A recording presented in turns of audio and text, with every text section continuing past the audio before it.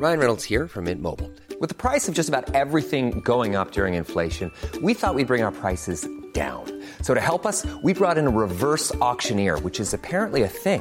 Mint Mobile Unlimited Premium Wireless. How to get 30, 30, bit to get 30, bit to get 20, 20, 20, bit to get 20, 20, bit to get 15, 15, 15, 15, just $15 a month? Sold! Give it a try at mintmobile.com/switch. $45 up front for 3 months plus taxes and fees. Promo rate for new customers for limited time. Unlimited more than 40 gigabytes per month. Slows full terms at mintmobile.com.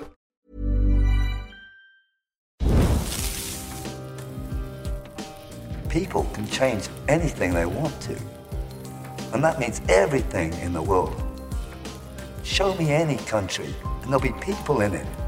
It's time to take the humanity back into the center of the ring and follow that for a time.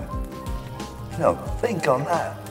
Without people, you're nothing. Without people, you're nothing. Stoke the fire. Good morning. Well, good afternoon from my end. It's morning time where Jesse is. How do you find the morning recording sessions, dude? Do you enjoy them?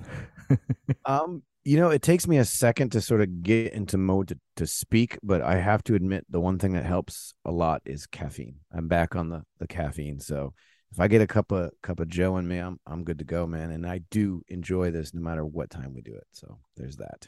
We've been very blessed recently to have a really amazing range of fascinating and inspiring individuals. Everybody from, like Native American black metal musicians to published authors. And we're bringing it back around and kind of tying back into the whole Killswitch family tree with this one, which is very exciting. So in terms of like personal links, we've had on your fiance, we've had on your father, we've had on your bandmate, Adam D. Today's guest is your drummer, Justin's partner, which is amazing. And you came to me with the idea to bring on Lee as a guest onto the show.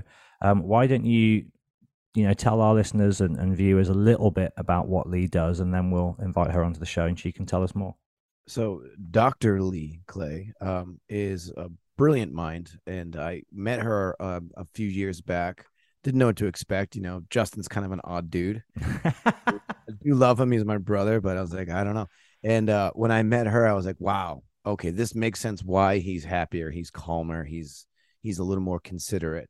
And she truly is like his better half. She's a great lady, very smart. And we went out to dinner. It was our managers, Vaughn, Kenny, Justin, her, myself, and my ex. And, of course, we've had Vaughn on the show as a guest as well. Oh, yeah, Vaughn as well, yeah. And the conversation was stimulating, and I was fascinated by her knowledge of forensics and, people who watch shows like CSI and all that. Like, I was fascinated by her knowledge of that. And then the fact that she's an author, she's written a book. She's working on a book currently, but I'll let her talk about that. But yeah, just a really smart person, fun to be around, good conversationalist. So it's kind of a no-brainer to have her on for various reasons. And I really admire the fact that she's a full-time author right now, and she's focusing on her writing more than anything. So I think without further ado, let's have her on. Dr. Lee Clay, please welcome to Stoke the Fire. Dana. There she is. Hello, thank you both. I'm really excited. That was such a nice introduction. Thanks, Jesse. Yeah, I was going to say, I've heard Jesse do a fair few introductions about people he knows, respects, and admires, and that was definitely one of the most heartfelt and complimentary I've enjoyed. Lovely words. And an absolute pleasure to meet you over the medium of Zoom. Yes, nice to meet you. I love your backdrop. I was saying just before you joined us, it reminds me a lot of many of the houses here in England, the kind of old National Trust.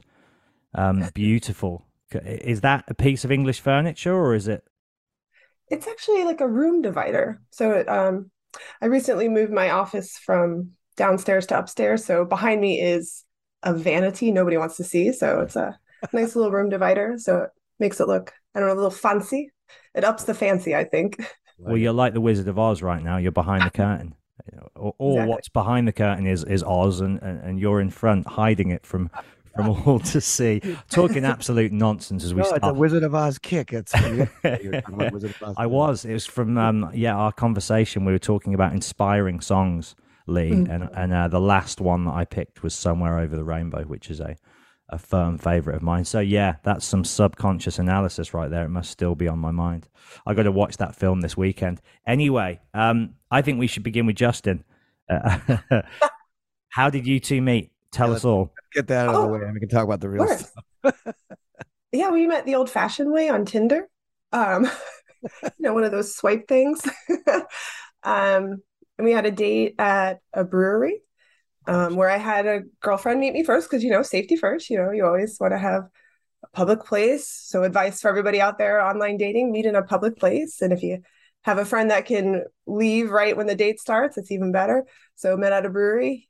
He did not try to murder me. So we moved on to dinner and we played basketball at a friend's house that night. And I don't know if he let me beat him, but I won. So I think that was smart of him either way. He's not that good. So yeah, that's how we met, and it's been a little bit over 6 years now. So quite a good Tinder date, I guess. Yeah, and you've made a big, like I said early in the intro, you made a big difference. I can see the shift in him. He was a pretty miserable guy for a while there, and he before he even mentioned that he was with you, we all saw a change. We're like, something's different with him, and he started talking about. He's like, aha, this makes sense. So, that's it. So thank you. You are welcome. Very welcome. I love that. That goes to show that there is hope in the online dating community, because I know it's a very fickle and troublesome area for a lot of people to navigate. I've never done it myself, so I don't know the ins and the outs. But yeah, how many bad dates, if you don't mind me asking, how many bad dates did you have to go on before you met Justin and found a good one? I think there were more good than bad. So that's a positive to put out there. There were some definite weirdos, which no offense to weirdos, because there can be awesome weirdos. I pride myself as being a weirdo myself. But there were kind of the ones that put your teeth on edge, like, ooh, I would not have talked to them if it wasn't for the computer first. But I would say most of the gentlemen were nice. So there's more hope out there for online dating. I'm old fashioned, and I can't get my head around the idea of connecting with someone over, text and stuff before. I say that, Jesse. I recently, as a funny little anecdote, Lee, I recently was involved in a kind of 6-month online long distance relationship of sorts. And then when we finally did meet, it didn't end well. Well, it didn't really start. It ended before it started. So, yeah, me saying I'm old-fashioned, and then I see Jesse just going, oh, yeah. What about that whole 6-month Zoom thing you had? But that was a pandemic thing. That was a rare exception to the case. How much does the dating app world relate to the work that you do, which we will, momentarily get into? But is that an area that you explored in your thesis, or was the dating app community not really up and running by that point? Because when did you do the doctorate? Was it 2019? 2019, yeah. So dating world was flourishing then for sure, but that was not the focus, although it could be there have been some studies on that, and very fascinating ones, just showing a lot of different things, what women prefer, what men prefer, it's very, very, very interesting. So that could be a whole other world to look into. But no, that was not the focus of my dissertation. It was Facebook, which cringe. Immediately after I finished my analysis of Facebook, I got off of it because it's so terrible, or just what I saw was so terrible on there. And it was rape myths, which are false beliefs about sexual assault or rape that kind of proliferate in the society. So proliferate, hopefully I said that right. Yeah, let's unpack that if we can. I had a brief skim through the amazing, it's about 120-page document, and you explore every avenue from alcohol to clothing to. But if you could, how would you sort of give us an overview of that?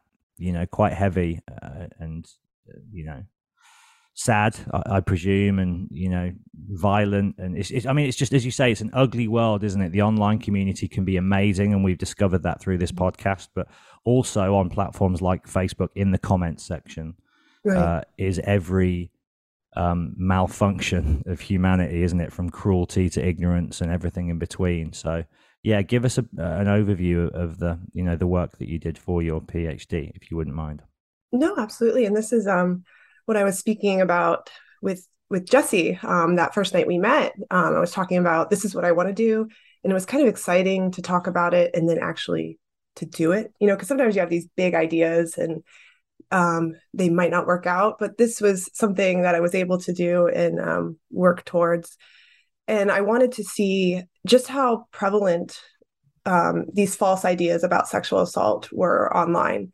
And some of the false ideas are like alcohol, like you said. If a woman generally, so this is in general terms, although men do get sexually assaulted, women are at least reported crimes are higher than men. So if a woman drinks alcohol and she's victimized, that makes her more at fault. Yet if a man drinks alcohol and victimizes, he's less at fault. So it works kind of reverse there. Or clothing, if you're wearing something sexy, you're asking for, sexual attention, those types of things. So I wanted to see if those ideas had moved to online, because they're supposed to be subtle. People aren't going around saying these things like I think this, or not most people, some people do, but not most people aren't out there saying I believe this. They kind of have it in the back of their mind. If they read something in the newspaper, they're like, oh yeah, that person was asking for it because they were at a party and they started making out with somebody and they dressed a certain way. So obviously, they're at fault. But most of the time it's very subtle, internal type of thing. So I wanted to see if that had moved online in a less subtle way, because the Facebook comments that I looked at were public. Anybody could look at them. And that was part of the deal. I wanted to see if those types of ideas had moved into a more public forum. And I also wanted to see if those ideas about alcohol or clothing were still relevant, because during the Me Too movement, the big thing was, why didn't these people report when something happened to them, right? Somebody was sexually assaulted. So why didn't they immediately run to the police station? And some people do, but a lot of people don't. But that's the same with all crimes. Almost half of crimes, or maybe more, are unreported, sexual assault or not. It's all crimes. So that type of attention isn't generally focused on other victims of crimes, but sexual assault. Like, why didn't they do this? They must have a motive. So I wanted to see if that kind of big thing that was uncovered during the Me Too movement had moved, kind of into the more public online realm. So what I did was Justin redacted comments for me, because I wanted nobody's name to be in this data, even though they were public. I kind of wanted them to stay a little bit more private. So I had over 18,000 comments that I looked at for 10 different news media sites, just to see how many of them contained these old rape myths about like alcohol or making out leads to sex, or clothing, and maybe some of the new ideas about sexual assault. Like, why didn't they report? They must have some motivation. This is a witch hunt against a certain type of person. So it was. And what you're talking about is basically victim blaming, right? Exactly. Absolutely. Yep. So are we blaming the victim in these old ways, or are we blaming the victim in these, these newfound ways? So it was very interesting. A lot of the rape myths were these newer ways. Like, why didn't they report? They must have some motivation. Is it money? Is it revenge? Those types of things. Rape as a joke was a big one. And this is still, sometimes I'll read comments in like the Washington Post or the New York Times, the intellectual papers or what have you, and people will still make jokes about rape. If somebody got arrested, they'll be like, hope they don't drop the soap in the jail cell. And I mean, yes, people should be held accountable for the crimes they committed, but do we want anybody in our custody to be raped or sexually assaulted? No. So jokes like that don't really serve any purpose to promote the betterment of our society. So still to this day, I'll read comments like that and I'll be like, oh, geez, haven't changed much. It was interesting. It was very interesting. Pretty run of the mill though, right? I mean, that's legitimately run of the mill. I hear it regularly, not just reading it in comments, but I hear it in everyday life. When someone goes to jail, rape is 100% in the forefront of the joke. Yeah, to this day. Yeah, and it's like comedians do it, regular people do it. It's really a thing that happens. Yeah, it's just something that I don't know if you take it for granted or it's just something that you don't even think about. But joking about rape is, oh shucks, I feel like I need to go read my dissertation again, but it's just something that kind of links you to these types of ideas, these false attitudes about rape. You're more likely to believe these negative things if you kind of joke about it. So yeah, it was a very interesting. Facebook comments are, oh my word, if you were in a bad mood, just go onto any public article and look at the comments and be like, oh my word, this is where everybody comes to just not be their best selves for sure. Well, there's no accountability there. And I find that with YouTube as well, and that's why I stay away from all that stuff. And I do have a Facebook page, but I'm never on there sort of reading none of that because it's a toxic environment. But do you think that's part of the reason is there's no accountability. You're not going up to somebody's face and saying it to them or making that comment, and someone can actually, in real time respond to you with body language, and all those things taken away, I think is a huge part of our downfall as society, because you're not seeing someone's eyes. You're not hearing the tone of their voice. There's so much that goes into that will strike empathy in somebody and allow them to understand where you're coming from. So human understanding and our connection has become so what's the word I'm looking for? So decreased because there's no face-to-face interaction. It's just words on a screen. And that's dangerous, I think. It really is. I talk about this when I'm driving with my kids sometimes, because I think driving is very similar. There's people doing all sorts of things, running red lights, cutting in front of you, riding your ass, all these terrible things that they wouldn't do if you were walking maybe with them. And I tell my kids, like, from the age of 0 to 18, you're immediately sanctioned for something that you did, right? If you did something wrong, you're grounded, you have to do extra chores, you don't get your allowance, something like that. But as adults are the Wild West. Once you hit 18, you're a legally adult, you could kind of do whatever you want. And the more that people don't get that accountability, the more they'll push the envelope and the more that they'll run red lights or do nasty comments online. So I think you're absolutely right. It's that accountability for adults. Like, there's really very limited ways that we're held accountable for what we do. Yeah, I'm reminded of a thing I saw online with these two dogs, and there's a fence between them, and they're just at each other. The fence moves, and they're both just like, "Oh, hey, hi, and they're like kind of hanging out together. And I feel like that's with humans too. My interaction in my little world of people making fun of me or talking shit to me about what I do. I find oftentimes if I'm able to meet them in person, and I've invited people to come, hey, I'm playing a show, want to come talk about this? This is in the past. And I'll meet these people and they're like super nice to me after like a really brutal interaction online. And it's just kind of funny to me how cowards. Yeah, but it's that they are empowered by the fact that there, again, is no accountability for what you're saying. And I would assume that goes very much in line with derogatory comments or jokes about somebody who is in a really bad position. And that's so disheartening to me. I tend to avoid it like the plague. And for you to have to dive into that for a dissertation, that must have taken a bit of a toll on you. Did you feel like you lost a little hope in humanity while working on this? Yeah, it was just shouting. Everyone was shouting, and not all of it was related to the article even. Some of it was just general shouting, a lot of election stuff. Completely unrelated to the article, but people were using these platforms to just shout whatever they felt on there. So it was very disheartening, because we should have constructive conversations about, everything really, but especially sexual assault, because it's so damaging to people, and not just people, to society. If we lived in a world free of sexual assault and rape, oh my, like, I just can't even imagine how beneficial and wonderful that would be. If we could have constructive conversations about it, it would be awesome. But seeing those comments and reading them, and just it really did kind of put you in a place where, like, oh no, we're just heading downhill fast. So that's why I got rid of my Facebook account, and which is fine. Facebook's fine. A lot of people do a lot of things on there, share baby pictures, but a lot of it's still screaming into that void, putting negative things out there just because you have this platform where you can do it. And it is a little sad.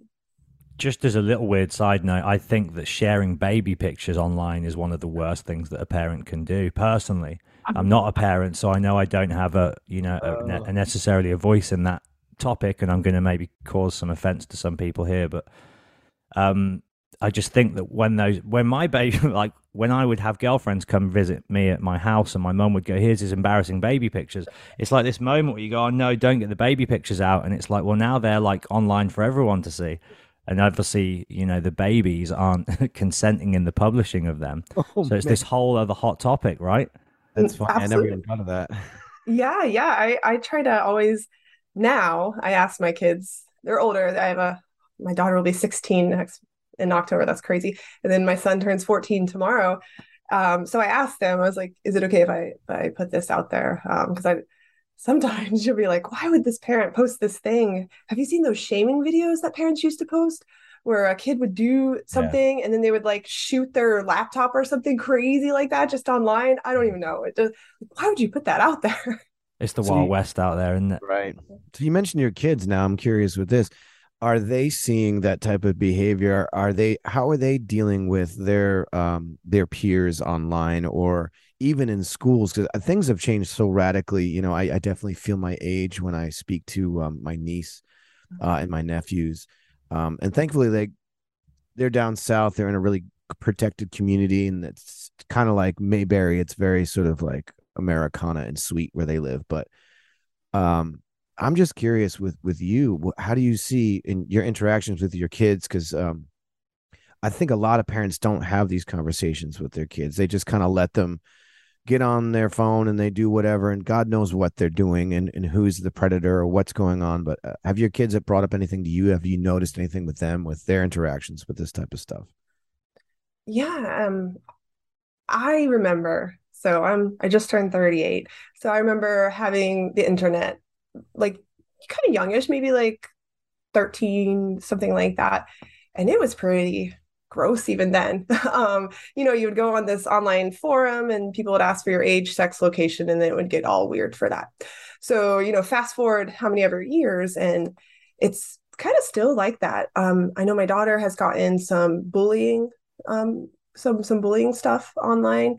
And I was watching, so I don't know, this just kind of blows my mind because parents don't have these conversations with their kids. Like you're saying, I was watching one of her volleyball games and everyone had left, like Justin and Autumn's dad and stepmom had left, and I was there I think I was doing some schoolwork or something. I was just sitting there on my computer. But the little boys behind me, maybe like 13, started talking.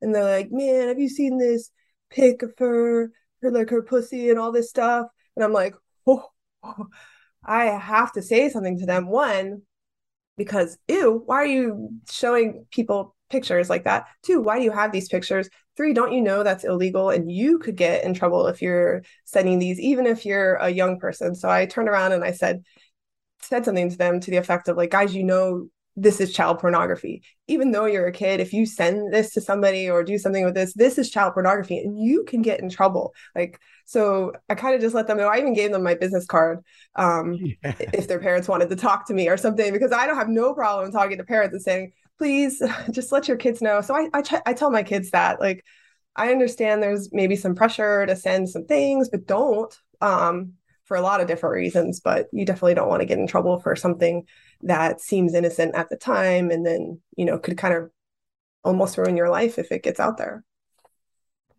Yeah, I think of like TikTok, for example. That shit is like dangerous ground for a lot of young women as well. Mm-hmm. It's scary times, man, for sure. Do you deal much? I was reading through the kind of different classes and studies and stuff that you've done over the years. Do you explore in the work that you do the kind of criminal and deviant behavior, and do you look at the abusers and character traits, and does that world take up part of what you do? It didn't really much. A few years ago, I did an internship, which was wonderful. It was with our public defender's office, and anyone around here can do it as long as they like pass a background test and they can get to the jail at certain times and all that good stuff. So what you do is you go to the jail every morning at 7 and you interview the people who are going to use the public offender or the public defender for their trial. So you talk to these individuals, there's like four of us sitting there, and we're interviewing the people who were arrested the night before or who had a warrant served to them while they're in jail, because some people, had another crime charged to them while they're in jail, so they'll have to come and have their first appearance. So just looking at the people I talked to, it was very eye-opening. One, because I got to see face to face, talking about that face to face exposure. I got to see face to face a person who was arrested for, could be, anything, a lot of domestic violence. There was a lot of DUIs, a lot of possession, very rarely anything more serious than that. But you got to see face to face these individuals, and you got to learn some characteristics about them. So overall, if you ever get arrested, one of the first things you lose is your privacy, right? Because everyone around me is hearing what I'm asking these people. How much do you make? Do you take any meds for anything, any physical or mental issues that you're having? Tell me about the crime, what happened? So everyone around you can hear this. There was one person who disclosed that they had HIV, and one of the other interns wouldn't even touch them anymore. Like they wouldn't do anything. Like the stigma is baffling, like they wouldn't touch them. They wouldn't even take the pen. They took the pen from them with a piece of paper and threw it in the trash after that. It was just astounding to see how people are treated. So you have no privacy. You're discussing all these things in front of people.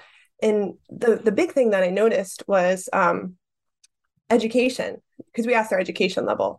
Many of them were high school graduates. Many of them were not high school graduates. Very few of them had a college degree, which is not to say that a college degree is end all be all, but it was just an interesting pattern to see some of the most heinous crimes. There was a gentleman who was charged with raping his wife.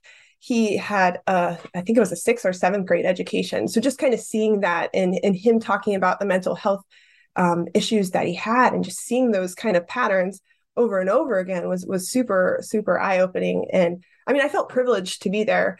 Not that I don't know. There was one case that I had to go cry in my car afterwards. It was a child pornography case, but I was there for that person at that time, right? I had to be there. I was there as their connection to the public defender's office. So I had to kind of serve my purpose there. So it was a privileged to be a part of the system, no matter how small it was, to just see that it is people whose lives are being affected. Probation violation was a big one, and it could be something small, like you didn't change your address with the probation office or something like that, and these people would come to jail, and it's just kind of sad to see that. And a lot of them would be there before their trial, because a lot of the inmates at the local jail are there for pretrial, right? They can't afford bail, or they don't get bail. So they're just waiting there. They haven't been found guilty yet. So it was very eye-opening. And I feel grateful for the opportunity to actually see a little bit of our system kind of in motion, and how it affects people and how it affects the people working there, I love your empathy and positivity in the face of some, challenging and as you alluded to, quite horrific and dark stuff. And yeah, I guess you sort of touched on there another component. Do you see this a lot as well, just low economic backgrounds? I think, yeah, the high majority of people that were there, it was a rarity to have somebody afford a private attorney. So I think to qualify for the public defender, you have to make below a certain income threshold. And that was, I would say, 95% of the people we talked to in the jail each day. So it was definitely a lower socioeconomic status. Yeah. Yeah, it's dark stuff for me, because I can't even imagine being in a jail cell, and especially being there for like you said, probation, for not changing your address, stuff like that. And you got people sitting in cells that just because they don't have money, they're not able to have their freedom until they're proven innocent. And I think that's a huge problem with I mean, there's many issues, but that's one of the problems with the justice system we have here in this country, is a lot of it has to do with money. And that's something that just, every time I hear it, I think of people that I know that are sitting in prison cells that are innocent, that are waiting to be proven so, because they can't afford to be out until their trial hits. So that's, yeah. So excuse me if I just kind of drifted for a second, but it sounds like, yeah, you've done extensive research. I mean, to get a doctorate too, that's just It's a lot of work, and I definitely commend you for that. What I wanted to touch upon too is your book, and I was curious about this. And the name of it, I just had it. Oh man, what's the name of your book? I'm sorry, Clay something. Yeah, clay stained memories. And it's not because of my last name, which just happens to be Clay. It's named after the county that I grew up when I was little. It's Clay County, Florida. So, and it has to do with like the actual dirt clay. So clay stained memories. Um, so my question to you is, how much of that book involves anything from your life, or was that purely you being inspired by other people's stories? Or, talk a little bit about that. And then what brought you to want to write a book in the first place too?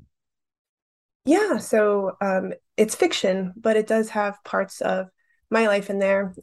If you read the book, it opens on a scene where a young 6-year-old girl was sexually assaulted under a trailer.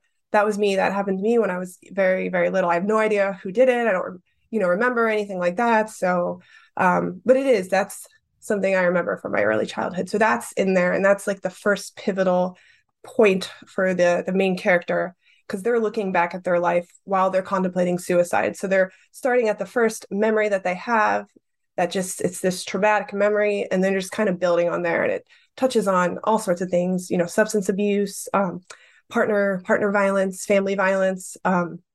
There's sexual assault in there. So it's little dabbles of my personal life, little dabbles of stories that I heard from other people. And then I really took a lot from criminal justice theory, which sounds so fucking nerdy, but I took a lot from criminal justice theory, how trauma impacts a victim and how it can, lead to things like promiscuity, like over under eating, like drug or alcohol abuse, like all these things. I just kind of took different parts of different theories, because that's life. People told me this book was sad, and it is. It's really freaking sad, but that's life for some people. Some people's lives are just sad, and they have terrible things happen to them, and they try to get out, and it's just they fall back down in the muck and they can't recover. So while I didn't sell it very much because nobody wanted to publish it because it was sad, that's just the story. That's just what it is. Some people's lives are filled with these types of things, and they make decisions based on what's happened to them over time. And, that's it. So it was just like a kind of a mashup of things that happened to me, things that I've heard, and just things that I've kind of learned as I've studied criminal justice. Congratulations for having the discipline to do it, first of all. And second of all, that must have been therapeutic, I'm assuming, as a part of that process. And I know Matt can speak to this too, having to write a book and how arduous that can be. But congratulations for even completing it. I think that's a great accomplishment. Thanks, Jesse. Yeah, we have a lot of those stories on this show as well, as you say. Life isn't always sunshine and roses and good times for a lot of people. Their reality is bleak, and people do. And we've spoke to people on this show who've come from such extreme places of trauma and you just no hope, and they just falter and fall again and again and again. And it's for a lot of people, unfortunately, their reality is hardcore, and those stories do need to be shared. And it is a draining process writing a book, but it is, I think, ultimately a very cathartic, especially if you're writing from such personal places as you were. Is it the one novel that you've got, just that one? Yes, I wrote that. So here's a funny aside, linking back to Kill Switch.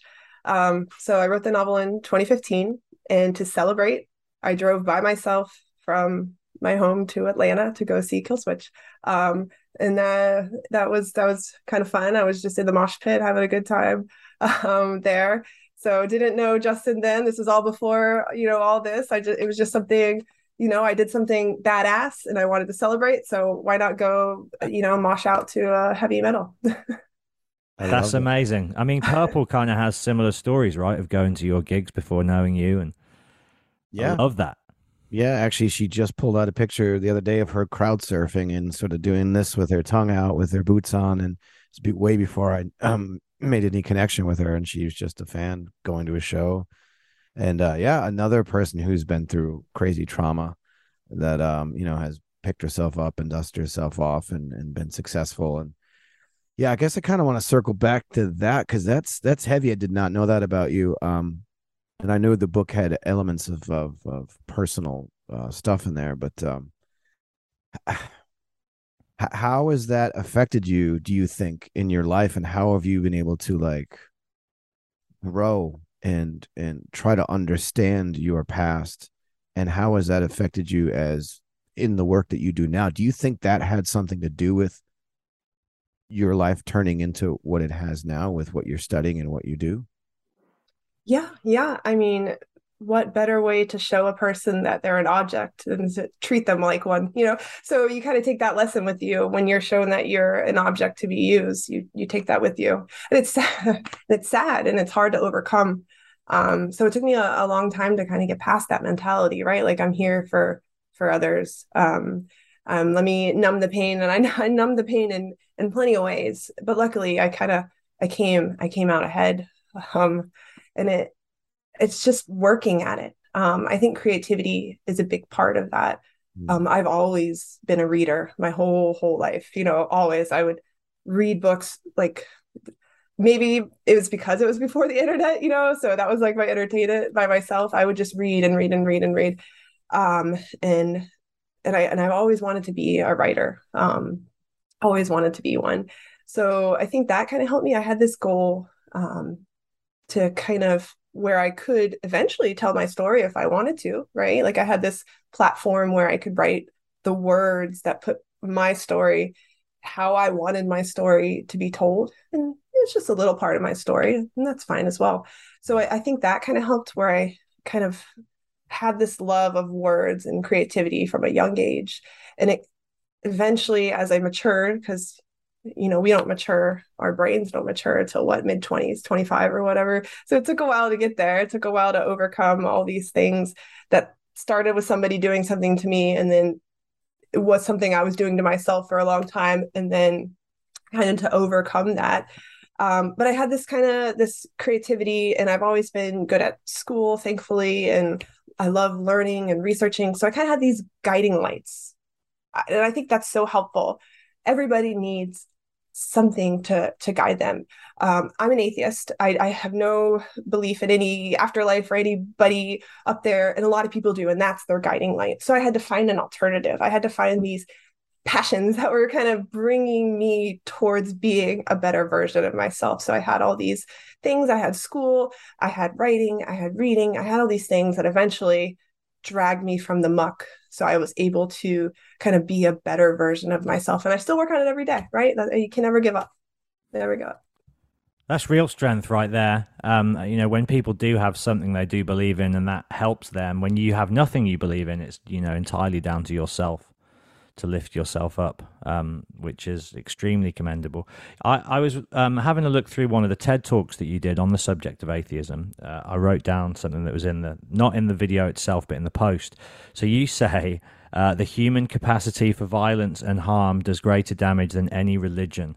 And I would love to use that as a jumping point for the inherent evil nature of humanity. Just that little, throwaway topic, because a lot of people who are atheists like to blame religion, I think, for, all the evils throughout history. But, as you kind of allude to with that, it's us, it's humans. We're the problem, right? I mean, we invented religion as a means of inflicting a lot of these atrocities.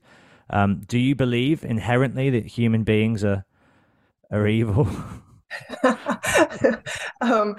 I believe that humans have capacity. I like to call it capacity theory. It's not a theory. It's just my freaking thoughts or whatever.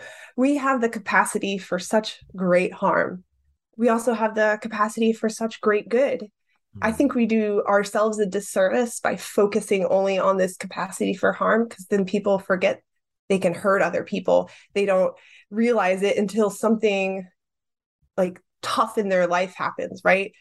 And then they snap. Like, it's just too much pressure, and then they snap, and they didn't realize they had this kind of inherent ability to be a dick, be violent, be whatever in their life. So I think we do it's great to focus on the good, but I think we also need to focus on this inherent, you know, like, yeah, we can all be terrible. We can all be terrible. All of us have it.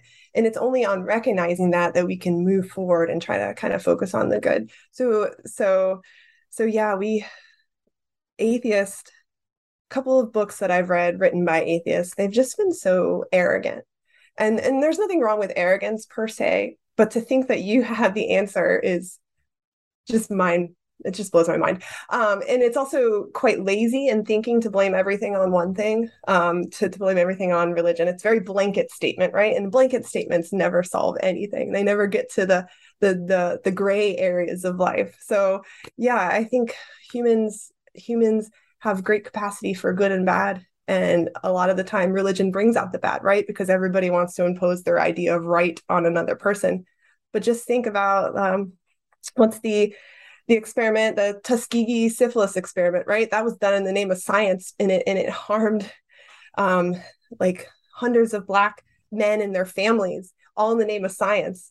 So, religion, science, can be at odds with each other sometimes, but the thing they have in common is humans are behind it. So, yeah, there you go. Hopefully that summed it up.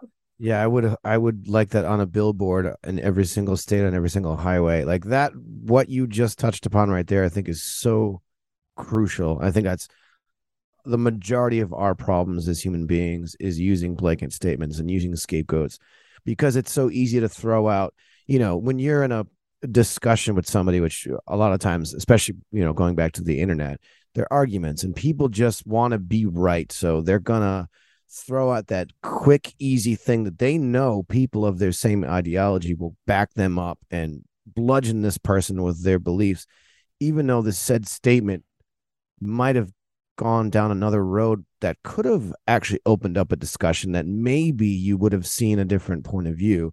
And, you talk about politics, religion, science, all of those things. There shouldn't be a period on the sentence for any of that shit. Because when arrogance comes in and self-righteousness comes in, you're not going to get anything accomplished. There's going to be a point where you're going to agree to disagree, but oftentimes it's in a vulgar, sort of violent way. And that's a huge thing for me, why I tend to avoid some of those things. Like if I know somebody believes A, B, and C, and I believe X, Y, and Z, most of the time for me in my life, I don't even bother. Because I know how many times I've gone into those conversations where said statement is made, and it's like, I'm not going to go up against that brick wall. And I think that's really holding us back as a species. I think it's really holding humanity back from growing and becoming more enlightened, is finding that understanding and compassion. And I think what you just said right there, man, I think that's if there's ever a soundbite that needs to be out there for the world to hear, it's that. Are you listening, Joey? Get on it. Yeah, that's our producer. Yeah. I don't think you should ever give up, though, Jesse. Not to call you out, but yeah, I think especially someone like you who is so measured and approachable, and I think that you should always try to reach these people who appear to be finite in their, and unmovable in their beliefs. I think that if you approach them as somebody like you would, with kindness and intelligence and a gentle way about you, then I think we can still, at least get to some core of understanding. Well, I think that's where art comes in. I think that's where expression comes in. I do that through my music and my lyrics. That's why, when I do write a song, it's painstakingly long winded, and I have to narrow it down to something that people can sort of capture. And, I'm always putting those messages in my music, but, I think there's also amount of, I'm sure Lee, you can attest to this as well. There's a certain amount of protection you need to have on yourself mentally. So your mental health comes into play when you're dealing with certain types of people who won't hear your side of the story, and you want to make them see it because you care about humanity. But there's a certain amount of self-preservation that comes into play. And I'm really careful with that because I've got a slippery slope with my mental health. So that's part of my, my defense is I will engage to a certain point, but when I see those red flags go up, I'm self-preservation mode. So that's my excuse, but I will never give up on trying to make the world a better place. There you go. Good. Thanks. Awesome. So what's next for you, Lee? Another novel, more dissertation work, more field work, and what have you found to be the most intellectually stimulating and perhaps personally rewarding out of all of those areas, or do you like the combination of all? So right now, I'm still like, it's so hard to adjust from, working an 8 to 5 job to just kind of being here. So I'm still mentally trying to get myself to the point where I'm disciplined to write every day. Because I do have a novel I'm working on. I think it's pretty cool and pretty timely. It's fiction, it's historical fiction / dystopian. So it'll be something very different than the first book I wrote, which is also a challenge. So I'm working slowly on that, doing research because you got to do research for everything almost. And then just being a mom. I know a lot of parents focus on the very young years of a kid's lives, but now my kids are old. And I think it's kind of fun that I get to be there a little bit more for them now, going to volleyball game tonight. I just dropped my son off at school because the bus didn't go to their dad's house. So I was like, okay, I have time to do this before this. I can go there and do that. So it's nice to have that ability. I just worked on a sample criminal justice chapter a couple weeks ago. So it's really fun to just kind of do what I want. That's the dream right there. This is such a privileged place to be. I did not grow up with a lot of money, and not too long ago, I didn't have a lot of money, and I just got very lucky with a house that I sold. So this is just like very happenstance that I'm able to do that. So I'm always worried. I don't know if a lot of people who grew up kind of on the lower socioeconomic status can relate to this, but you're always worried that it's going to go away. Like, am I doing something wrong? Is this okay that I'm kind of here right now? Did I earn this money in the proper way? So it's just like, that's also kind of a mind fuck, like where you're like, is this going to be taken away from me because I did something inappropriate? I'm not supposed to have this. So I don't know if you guys can relate to that. It's like working class guilt, isn't it? Feeling like you're undeserving, but you totally are. I mean, you've worked for a doctorate, so right there, I mean, that's more work than 95% of humanity do in their lives. So you've earned it. Yeah. And I can relate to that as well, 100% with my, because I was full on working class, and my brain still is. And even with Beamback and Killswitch for the past, like 12, 11 years now, I can't keep track, but it's been a while and I'm still not used to it. And I still, with my free time, I feel guilty if I'm not working on a song or doing something and I've learned to like allow myself to not have to work every single day and burn myself out. But, I commend you and congratulations for being where you are right now, where you're able to focus on your creativity and stuff. And if you would, if you don't mind, because I talked to Justin about this, what are you researching right now? What is the rough topic of what you're working on right now? I think it's fascinating. Yeah. So I don't know if many people know, but during World War II, or before that a little bit, there were people trying to influence Los Angeles or California to kind of take over the advertising area there. So kind of making Nazism like more prominent in the United States, right? They wanted a microphone here in the United States. So they wanted to kind of take over there. So it's a little bit of part of that. There was some spies led by this gentleman who kind of infiltrated these little pockets of people who were really pro-Nazi. So a little bit of that. And also there's a place in California called Murphy Ranch. I believe that's the name. And it was actually kind of a stronghold, I can't think of the name, but it was like a ranch. It was meant for people who were pro-Nazi. And it was kind of like the ruins are still there, but it got overtaken by the government. I think they found like 50 kind of Nazi supporters there when they kind of overtook it. So it's kind of a little bit of a mashup of those two subjects, kind of like this isolated ranch area and this kind of pro-Nazi stuff that was going on in California that nobody really knew too much about, or you don't hear about it too much. And this spy ring, I guess, that was kind of broke it up. So just a little bit of a mashup. It's super different.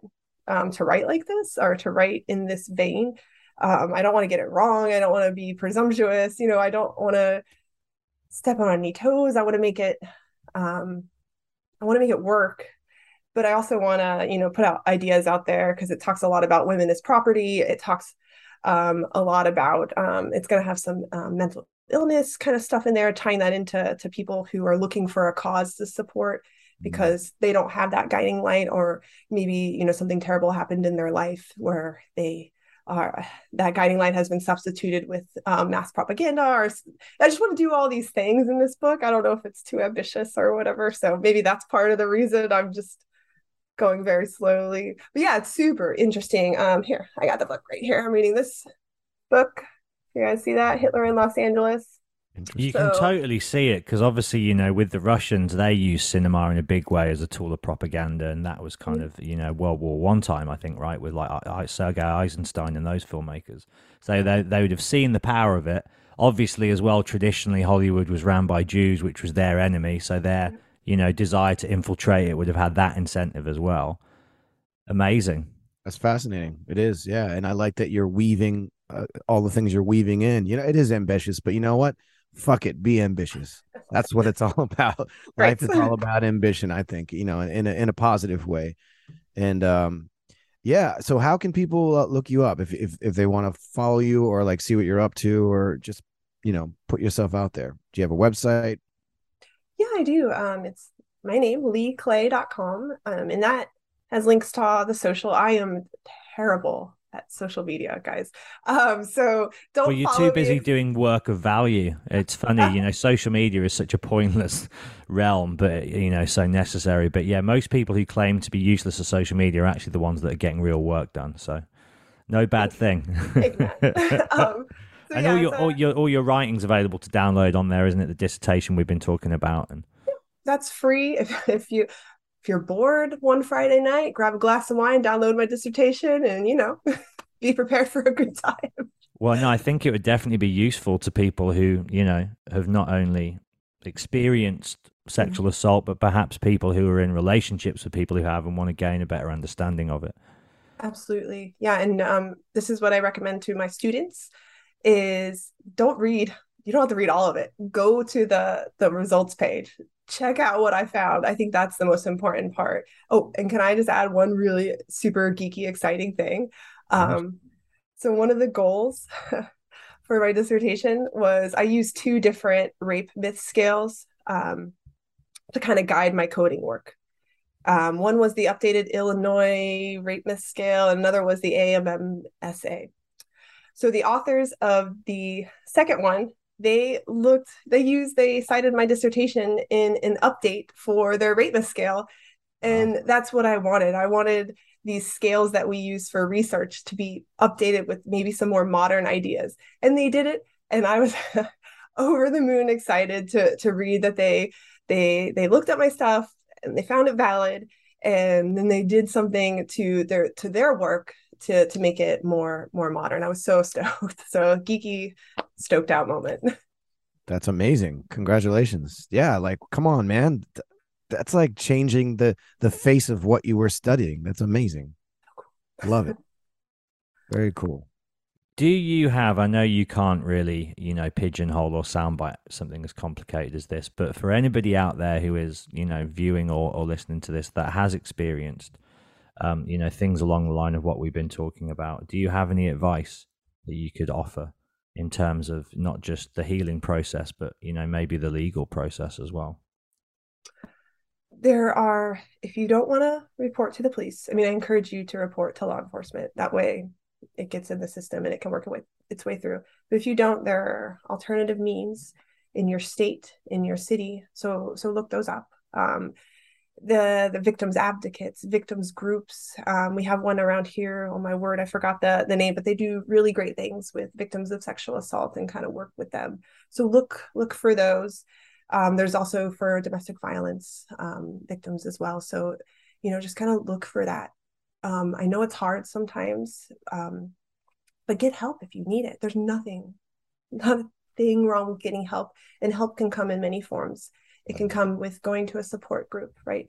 It could be getting some sort of therapy, psychiatric or psychological, or just a counselor. It can, be joining an exercise group, some sort of help where you are doing something positive, working towards something positive is necessary, because sometimes being a victim can be isolating, because everybody experiences their victimization in an individual way.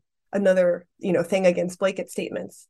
Everybody experiences things differently. So getting help in the best way that you can it's just necessary. I know a lot of us think we're tough as nails or whatnot, but even just having a friend you can talk to, or a neighbor, or just somebody, a therapist, anybody that you can kind of work things out with, and find something that you enjoy. Creativity, that could be employed in any world. It could be employed in data analysis. It can be employed in the arts. It can be employed in, carpentry. Have some sort of creative outlet, because you'll feel so fucking good when you make a thing. Doesn't matter what that thing is. When you make something and you look at it and you're like, I did that, it's so empowering. And victimization takes away a lot of your power. So making a thing and creating something that just didn't exist before can really kind of restore a little bit of that power. So I guess that's my advice. Wise words. I totally agree with that. That's beautiful, especially the creative part for me. That's definitely helped my brain out a lot, and exercise. Wise words. Thank you for that. And thank you for this talk. This was great. I'm excited for what you're doing now, and the fact that you're able to live as an author. And congratulations on everything. Thank you, Jesse. Lee, will you be going out to see the boys on the road? Yes. So they're going to be in Jacksonville, and this will be the first time the kids see them. So I'm very excited, because COVID ruined it twice that I've tried to take them. So I'm going to take the kiddos to see. So it'll be fun. Awesome. Big rite of passage moment right there. Better bring your A game, Jesse. Oh, nah.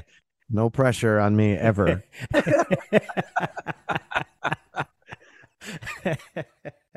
Yeah, this was amazing. Really inspiring. And as you say, as I said earlier on, I just love the hope and the light that you project. And it isn't just the light coming through the window. Light. It's the inner light. It beams out of you, and it's awesome. And yeah, we need people like you in the world. So thank you. Thank you. Thank you both. This was a lot of fun. This is the kind of conversations we should be having. So thanks, guys, for having one with me. That's why we do it. That's why we're here. It just makes me feel honestly better about the world when we have conversations like this, because it does combat the rest of the shit that's on social media.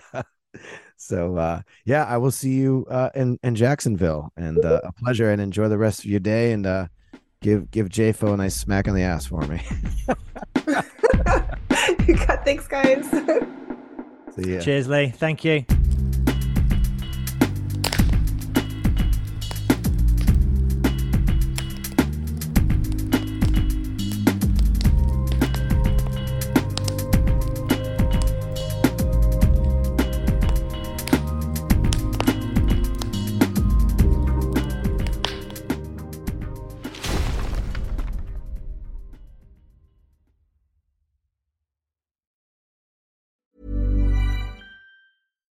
When you make decisions for your company, you look for the no-brainers. And if you have a lot of mailing to do, Stamps.com is the ultimate no-brainer. It streamlines your processes to make your business more efficient, which makes you less busy. Mail checks, invoices, legal documents, and everything you need to keep your business running with Stamps.com. Seamlessly connect with every major marketplace and shopping cart. Schedule package pickups and see your cheapest and fastest shipping options from different carriers, with rates up to 89% off USPS and UPS rates. And with the Stamps.com mobile app, you can take care of mailing and shipping wherever you are. Make the same no-brainer decision as over 1 million other businesses with Stamps.com. Sign up with code PROGRAM for a 4-week trial, plus free postage and a free digital scale. No long-term commitments or contracts.